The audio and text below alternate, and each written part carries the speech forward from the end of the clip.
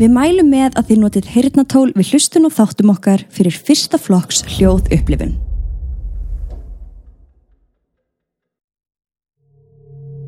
Við viljum minna á að þessir þættir eru alls ekki við hæfi barna.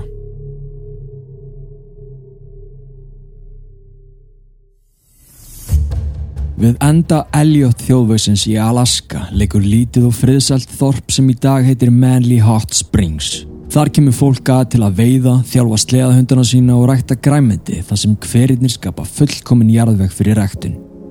5 kílómetrum fyrir utan þorpið liggur hinn breiða Tanana á, þar sem þorpsbúar fara gjarnan í laxveiði. Þetta staður þar sem siðmenning mætir náttúru í fullkomnu jafnvægi og íbúar þess lifðu ávallt í sátt og samlyndi við hvorn annan. Vegna þess að þjóðvegurinn endaði í Manly Hot Springs fengu íbúar þar að sjá fjölbreytta mannflóru. Þar komu menn að til að njóta náttúrunnar, fólk sem var tilbúið að breyta umhverfi og skilja gamla líf sitt eftir, en líka fólk sem að virtist á flótta frá einhverju eða einhverjum. Yfirleitt voru þessir síðarnefndu ekki að trufla líf þorpsbúanna. Þeir einfaldlega mættu einn daginn, önugir og æstir í að halda áfram ferð sinni og eftir nokkra daga héldu þeir upp ána að næsta áfangastað. En líf þorpsbúanna átti eftir að breytast með tilkomu eins manns. Hlutirnir áttu aldrei eftir að verða eins og ný. Michael Silka kom til Manly mánudaginn 13. maí árið 1984. Í fyrstu var hann eins og hver annar og fólk hélt að hann væri bara einn af þeim sem væru tilbúnir að breyta lífi sinu og í leita nýjum ævintýrum. Þau samþykkt hann strax sem einn af hópnum, en það voru mistök. Þau hefðu átt að losa sig við hann leið og hann stöðvaði bílinn sinn við enda Elliot þjóðvegsins. Þessi maður átti í æðiskasti eftir að taka líf margra þorpsbúa. Ég heiti Katrín og ég heiti Stebbi og þú ert að hlusta á Mystík.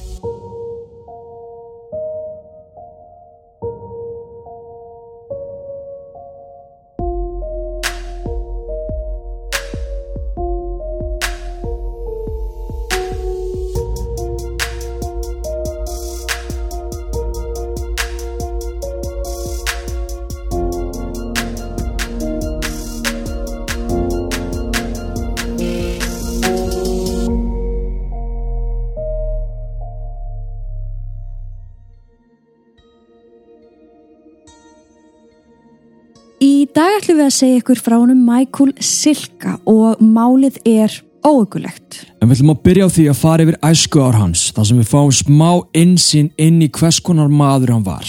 Og svo ætlum við að fara yfir fluttingans til Manly. En við skulum bara henda okkur í þetta. Michael Silka fæddist hann 20. ágúst árið 1958. Hann ólst upp í Hoffman Estates sem er úthverfi í norðvestur hluta Chicago, Illinois. Við vitum lítið sem ekkert fyrstu ár hans en þegar hann er komin í menntaskóla fara fregnir að berast af hegðun hans. Silka hafði lengi haft áhuga á skotvopnum og óbyggðunum og það er líklegast þessi áhugi sem fór að koma honum í kast við lögin. Samkvæmt fyrrum samnemanda hans úr menntaskóla þá var hann alltaf klæddur eins og hann væri á leið í veiði og honum er lýst sem innfara. Þannig að hann var bara alltaf á leiðinu út í skó að veiða fugla. Já, og svona miða við þessa byrjun, þessar upplýsingar, manni finnst alveg pínum sem maður hafi heyrt þess að sögu áður af því það er alltaf einhvern veginn þessi típa. Hann var innfari, hann klæddi sig svona. Já, og svo snappar hann einn daginn. Einmitt. Árið 1975 voru Michael og vinur hans gómaðir fyrir að reyna að stela bæði útivistabúnaði og vopnum úr íþróttavöruversluninni Des Plaines. Það er alveg smá steikt að það sé bara hægt að fá vopni í íþróttavöruverslun. Já, ég meina Bandaríkin samt sem maður en ég meina what the fuck, allavegna. Í sama ár flúðu Michael og bróðir hans Steve til óbyggðana í Kanada og þeir snéru ekki aftur fyrir að vistir þeirra tæmdust. Svo árið 1977, nokkrum mánuðum áður en Michael útskrifaðist úr menntaskóla, var hann handtekinn fyrir að ganga með byssu sem að líktist gömlum rifflum fjallamanna í Bandaríkjunum sem þeir voru vanir að nota. Hann var svo handtekinn fyrir nákvæmlega eins brot seinna árið og þá dæmdur til að greiða sekt upp á $100. Það er ekki mikið. $100? Já, það kennir þeir ekki neitt, sko. Það hlýtur að vera 1000. Örugglega. Jæja, þarna er hann samt bara 19 ára gamall. svo við erum strax farin að sjá ákveðið hegðunarmynstur. En nú, útskrifaður úr menntaskóla, fann Michael ekki metnaðinn eða áhugan á því að halda áfram að mennta sig. Eins og við komum inn á rétt áðan var helsta ástríðan hans útivist. Það var það eina sem hann vildi gera. Hann vildi vera úti í náttúrunni og skjóta eitthvað. Já. Og því ákvað Michael, eftir að hafa fengið hugmyndina hjá einum nágranna sínum, að skrá sig í herinn. Það bara flottur staður fyrir svona mann eins og þig. Já, það ekki? Jú. En það stóð hann sig bara einstaklega vel í þessari herþjálfun, en hún snerist mikið að læra vopn og lifa af í erfiðum aðstæðum. Bara fullkomið. Samkvæmt skýrslum var sagt Michael að hann væri einstaklega hæfileikaríkur á M16 riffilinn og flinkur á handsprengju, vörpu, byssu, dótið. Árið 1981 var hann staðsettur í bænum Fairbanks, Alaska. Hér mikilvægt að taka fram að Elliot þjóðvegurinn sem við myndumst á í upphafi þáttarins, það eini vegurinn sem að liggur til Manly Hot Springs og þá frá Fairbanks þar sem Michael var staðsettur. Það getur því vel verið að hann hafi á þessum tíma eða á þessum árum heimsótt Manly og orðið hrifinn af villtu umhverfinu sem umkringdi þorpið. Í raun væri bærinn fullkominn staður fyrir hann að setjast að og ég bara skjóti svo hérna inn af því að fólk hefur verið að velta í fyrir sér hvernig hann endaði í Manly. Þar sem þetta sko sannarlega ekki fjölmennur eða eftirsóttur staður. Nei, það ekki þarna. Nei. En ég telði alveg líklegt að hann hafi á einhverjum tímapunkti farið þangað. Ég meina, hann í þessum bransa eða geira, svo má segja. Hann hlýtur að hafa farið inn í skólendi þarna í kring og átt einhverja leið þarna í gegn. Ég held það.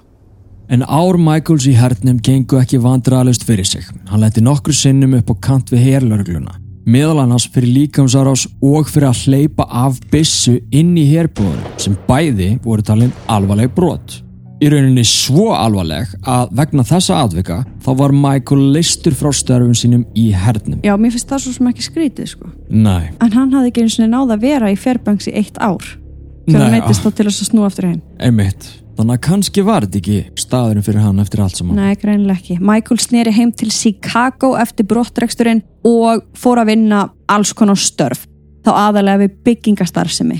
Hann hafði aðeins menntaskólapróf og engin áform að halda menntun áfram. Svo búið að reka hann úr hernum, þannig að já, hann átti ekki mikið fyrir sér á þessum tímapunkti. Nei.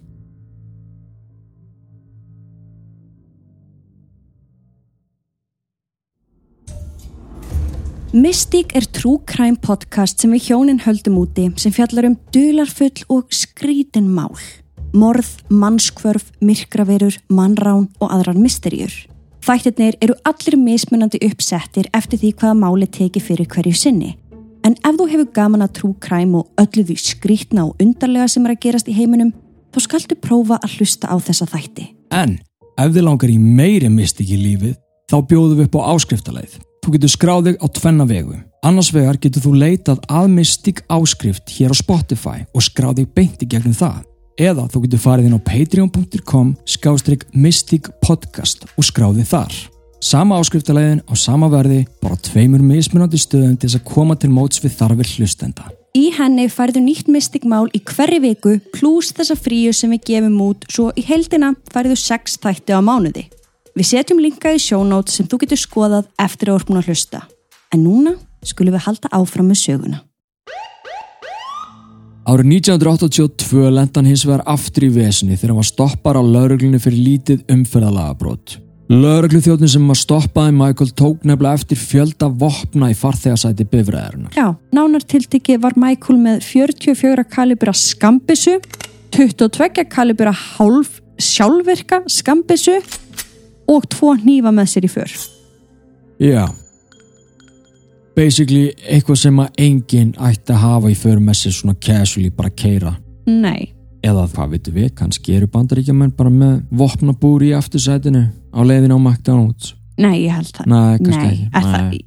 Manstu, þú veist, nú hefur við oft farið til Bandaríkjana. Já. Það ógeðslega fyndið að sjá bara skilti sem stendur á no firearms allowed, bara á veitingastað. Ég veit, við svona litli saklusi Íslendingurinn. Já, bara þarf að taka það fram. Það þarf að taka það fram. Michael var handtekinn fyrir þennan vopnaburð og einnig fyrir að reyna að streitast á móti handtökunni en hann neitaði að fara út úr lögreglubílnum þegar hann var fluttur á stöðuna. Bara svo bann. Smá, Ég kem ekki út. Hann var sakfelldur og eitti 4 dögum í Cook County fangelsinu. Sú vistun virti samt ekkert hafa neinn áhrif á hann, ekkert frekar en $100 sagt þú veist, 4 dag, hvað í gangi? Ég veit það ekki alveg. Enginn að fylgjast með? Nei, í júlí 1983 var Michael aftur handtekinn fyrir vopnaburð. Nei, skriðu. Eftir að lögregluþjónn sem að stöðvaði Michael fyrir ofhraðan akstur tók eftir 22 kalibra riffli í aftursæti bílsins. Örugglega sama riffil og... Pottþétt. Hann mætti nokkru sinni fyrir dómara meðan verið var að leysa úr málinu. Í síðasta skiptið þann 27. október áður en hann tók upp á því að stinga af og fara til Alaska. Tilskipun handtöku hans var svo gefin út 20. desember í sama ár en lögreglan átti samt ekki eftir að hafa upp á honum alveg strax og þá var það orðið allt og seint. Michael sem sagt flúinn og það heyrist ekkert frá honum. Samkvæmt yngri bróður hans, honum Frank Silka, hafði eldri bróður hans unnið eitthvað í Alaska í nokkra mánuði en hann vissi ekki nákvæmlega hvar eða við hvað hann eiginlega vann. Í raun þá vitum við ekkert hvað Michael var að dunda sig við þar til 29. apríl árið 1984. Sem sagt í heilt ár næstu því. Já.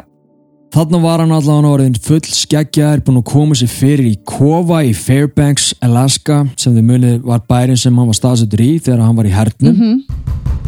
Lögreglan heimsótti Michael vegna þess að nágranni hans hafði hringt og tilkynnt að blóðslóð lægi frá húsakynnum hans. Lögreglan hélt því að þau var að rannsaka hvort að Michael sjálfur væri látinn. Já, og þegar þeir komu á staðinn kom náttúrulega annað í ljós. Michael stakk höfðinu út gluggann og tilkynnti lögreglunni að slóðin væri eftir elg sem hann hafði veitt. Já. Bara nei, engar áhyggjur hér. Ég var bara skjóta dýr. Ég var bara að skjóta dýr og draga inn í húsið mitt.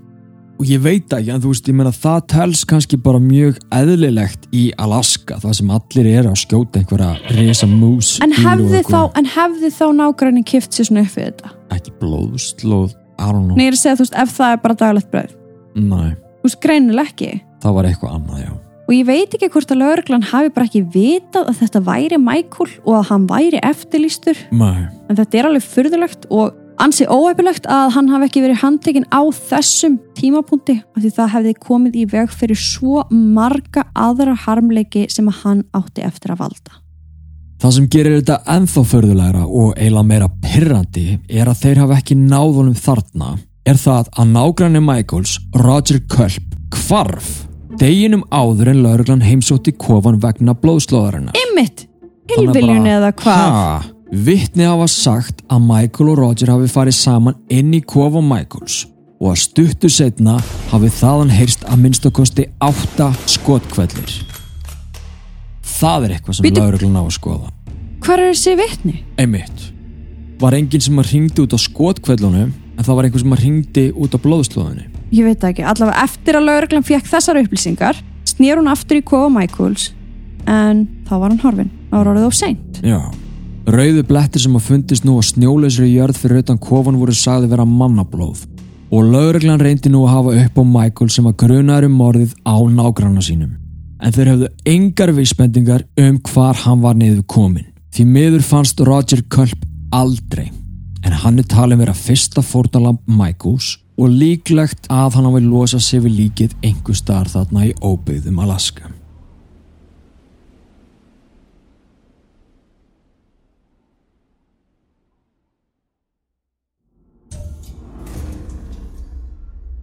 Við kynnum með stolti afrakstur margra mánaða vinnu, ghostbox.is, fyrir líkamann, sálina og fyrir heimilið þitt. Í tilefni af nýrri netverslun okkar hjóna viljum við bjóða hlustendum Mystic 15% afslátt af hverju og einasta boxi með kóðanum Mystic. Skoðaðu úrvalið á ghostbox.is.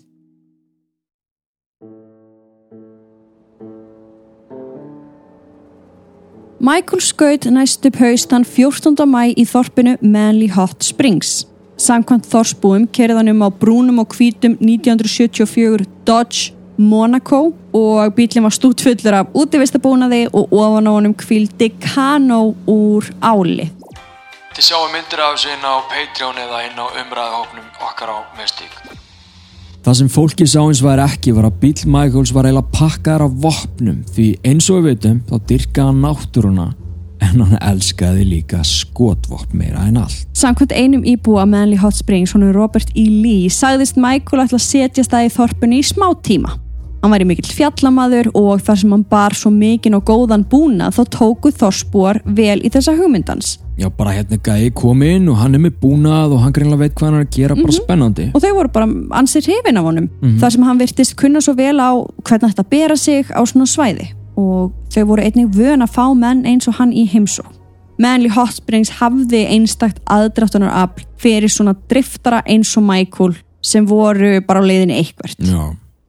Michael setti sér því upp búðir við Tanana ána, nálægt lendingarstað bátana sem hann sigldi upp og niður ána. Þar sáu þorpsbúar hann oft róandi á álkanónu sínum og allt leit út fyrir að vera hið friðsælasta.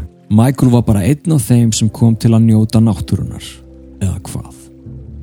Aðeins 3 dögum eftir komu Michaels til Manly Hot Springs þann 17. maí á milli klukkan 2 og 4 fóru 6 þorpsbúar að bátahöfninni. Fyrst voru það Larry Joe og Dale sem ætluðu að eyða huggulegum eftirmiðdegi á ánni. Þeir höfðu pakkað niður bjór og veiði græjum sínum og þetta stemdi allt til þess að ætla að verða hinn rólegasta samvera. Svo var það hann Albert sem var að heimsækja fjölskylduna sín í bænum. Hann fór að ánni til þess að njóta góða veðursins sem var þennan dag. Fred Burke hafði einnig farið að ánni í vonum að veiða þar fisk. Að lokum var það Klein fjölskyldan, Josie og eiginmaður hennar Líman sem ákveði að fara með 2 ára son sinn Marshall niður á ánni. En enginn af þeim átti eftir að snúa aftur heim. Þegar Larry Joe og Dale höfðu ekki komið heim seinni part dags fóru eiginkonur þeirra að hafa áhyggjur.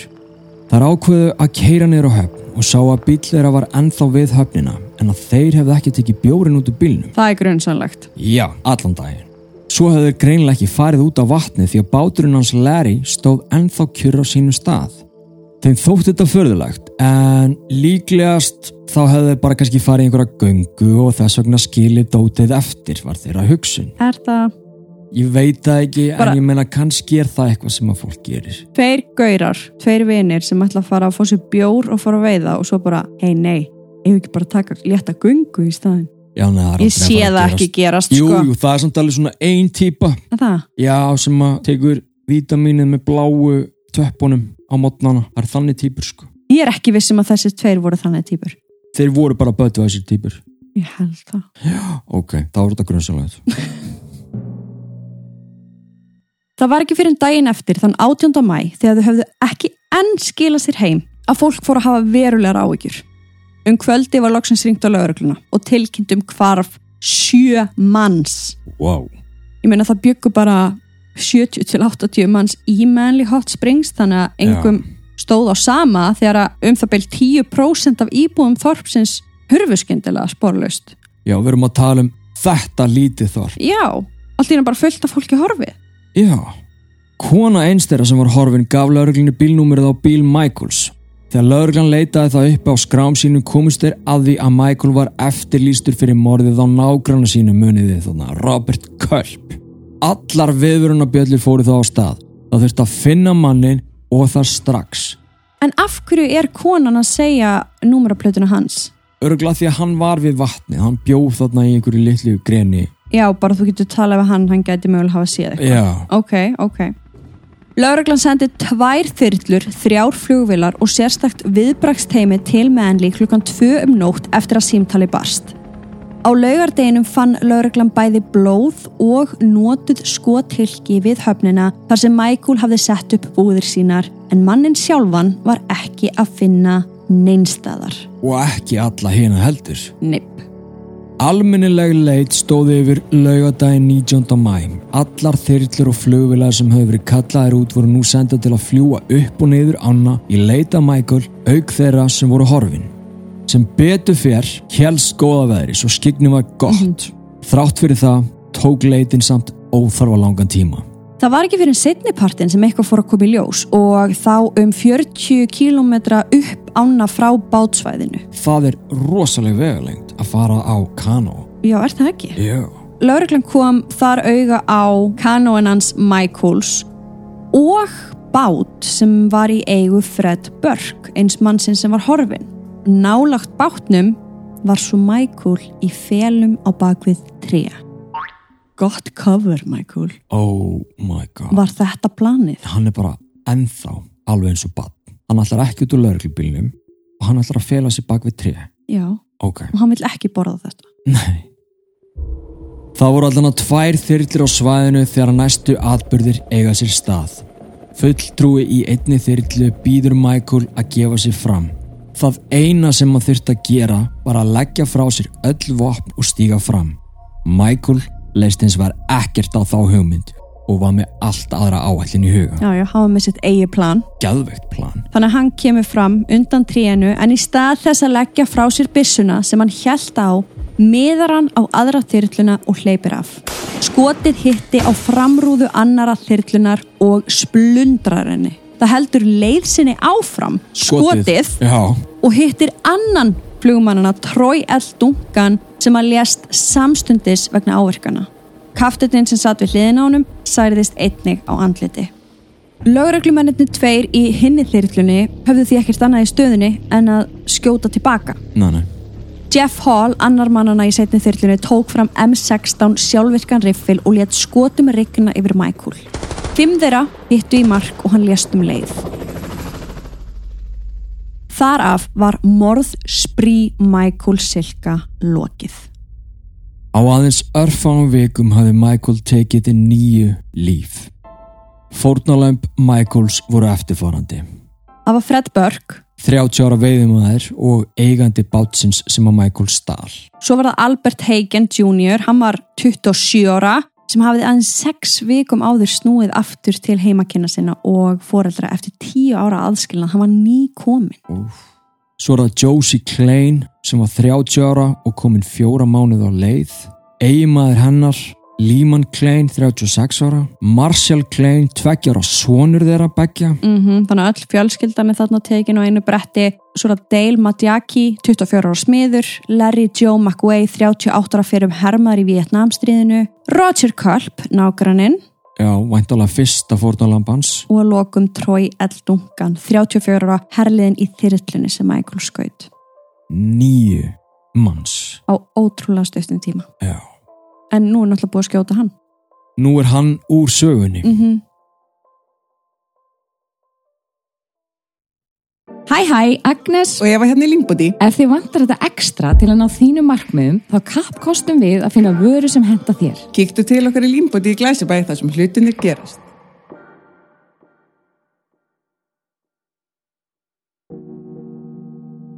Lögreglan kallaði út kafara í vonum að finna lík hinna látnu. En áin var svo ísköld og aðstæður erfiðar.